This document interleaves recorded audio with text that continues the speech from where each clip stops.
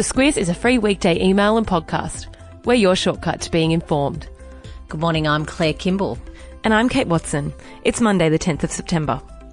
In your Squiz today, ScoMo's first week in Parliament as Prime Minister, the fallout from the Women's US Open final, 75 people sentenced to death in Egypt, and why the Mona Lisa may have had a thyroid problem. This is your Squiz today. Claire, Federal Parliament is back this week. What can we expect, starting with energy policy? Yeah, well, it's the first time that Scott Morrison has been Prime Minister while Parliament's been running. But yeah, certainly on energy policy, Josh Frydenberg and Scott Morrison have both done interviews on the weekend to say that the National Energy Guarantee is dead. What they're focusing on is reliability guarantees, which means actually having electricity supply when we need it. Default pricing is the second thing, which is having a baseline price that electricity companies had to meet, and new power generation around underwriting investment in the electricity sector for power that was going to be able to bolster the supply. So that's where we're at on energy policy, it seems. And news polls out today, Claire. What did we see? Any good news in there for the government? Not much of a shift there in terms of the two-party preferred score. The coalition's still behind Labor, 44 to 56. That's the 40th consecutive news poll defeat for the coalition, which isn't great news. But I guess the only glimmer of good news for Scott Morrison in that is that the preferred Prime Minister standings has him ahead of Bill Shorten. Well, something else dividing people is the US Open. Serena Williams had a lot to say during and after her grand final loss to 20-year-old Naomi Osaka.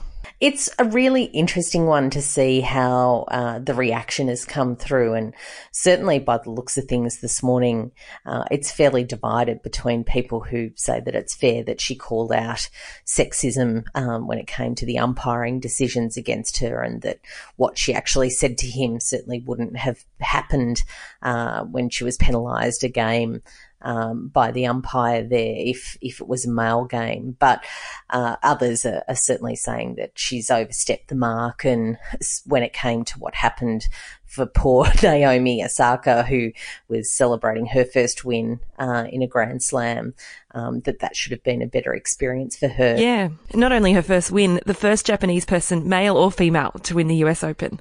Yeah, incredible. And a fun fact about Naomi Osaka, she's also born in the city of Osaka in Japan. Yeah, there you go. And the men's final's happening right now. Novak Djokovic is taking on Del Potro, the results of that will be in tomorrow. Sadly, 5 people, including women and children, were found dead in a home in suburban Perth yesterday. Western Australian Police haven't really confirmed many details about this, but what's being reported this morning is that a mother, a grandmother, a 3-year-old girl and 18-month-old girl, twins, were found dead in a home in suburban Perth yesterday, and a young man about 20 years old fronted up to a regional police station to give them that information. He hasn't been charged by the sounds of things, but is helping police with their inquiries. So, yeah, it's the third mass killing in a family situation by the sounds of things in WA. Yeah, really sad.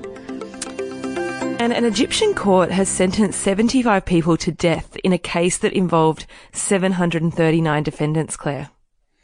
That's right. There's been an ongoing issue since the 2013 pro-Muslim Brotherhood sit-in and protests when President Mohamed Morsi was banished from office. And yeah, this is while they'd been given death sentences earlier, they were confirmed over the weekend, and human rights campaigners have been very critical of that process. And the Egyptian government has since put the Muslim Brotherhood on the list of terrorist organisations. So, yeah, expect a little bit more to be said about that too. And I don't know about you, but my weekend was full of footy finals. In rugby league, New Zealand Warriors and Brisbane Broncos will leave the competition. In the AFL, the Swans and the Geelong Cats seasons are over.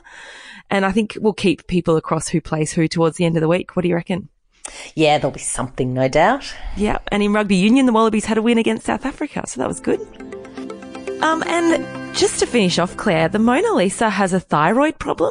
I really love this story. I don't know why, but a doctor from Harvard in Boston in the US was lining up to see the Mona Lisa in the Louvre in France, in Paris, and he diagnosed her with an underactive thyroid, which he says would explain her lack of eyebrows, her sort of yellowish complexion, although I thought that was the age of the painting. But anyway, a receding hairline and a lump in her neck, which he said is all symptoms of an underactive thyroid, puffy hands. Anyway, he's put it into a medical paper and it's been published. Wow. Okay, there you go. And what's the subject line today, Claire? Subject line today is the Britney Spears classic Stronger Than Yesterday, which I think when it comes to Serena Williams and no doubt the Morrison government as well, it's pretty tough going, and these tests and trials are making them stronger, I'm sure. Bit of inspiration, eh?